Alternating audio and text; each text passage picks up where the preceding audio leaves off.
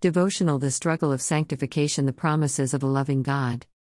By His divine power, God has given us everything we need for living a godly life.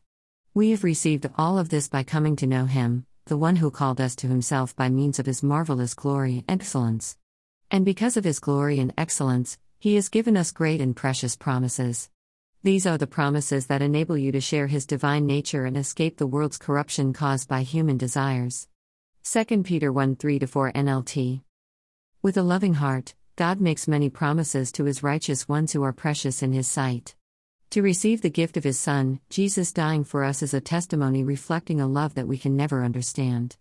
Through the blood of Jesus Christ, we receive the assurance of God's love, forgiveness, and the power to live holy.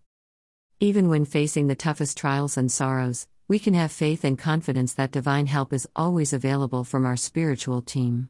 Jesus is tenderly watching over us. He continues to manifest His love for humanity by serving as our heavenly intercessor.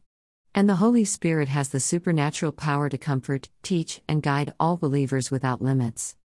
King David tells us, "For He will order His angels to protect you wherever you go." Psalms 91:11. God's promises include protection from physical harm and spiritual warfare. In humility, we can boldly and reverently approach God in prayer. Although God is aware of our needs and circumstances, Jesus tells us we must ask for anything in His name, by earnestly petitioning the throne of grace in prayer. God always answers our prayers. Our part is to wait patiently for the Lord. Be brave and courageous. Yes, wait patiently for the Lord. Psalms 27:14.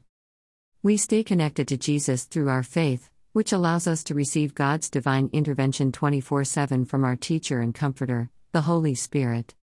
In this 3-part devotional reading, we will explore many of God's promises. Be blessed and be a blessing to others. Prayer. God, we thank You for Your never-ending love, grace, and mercies.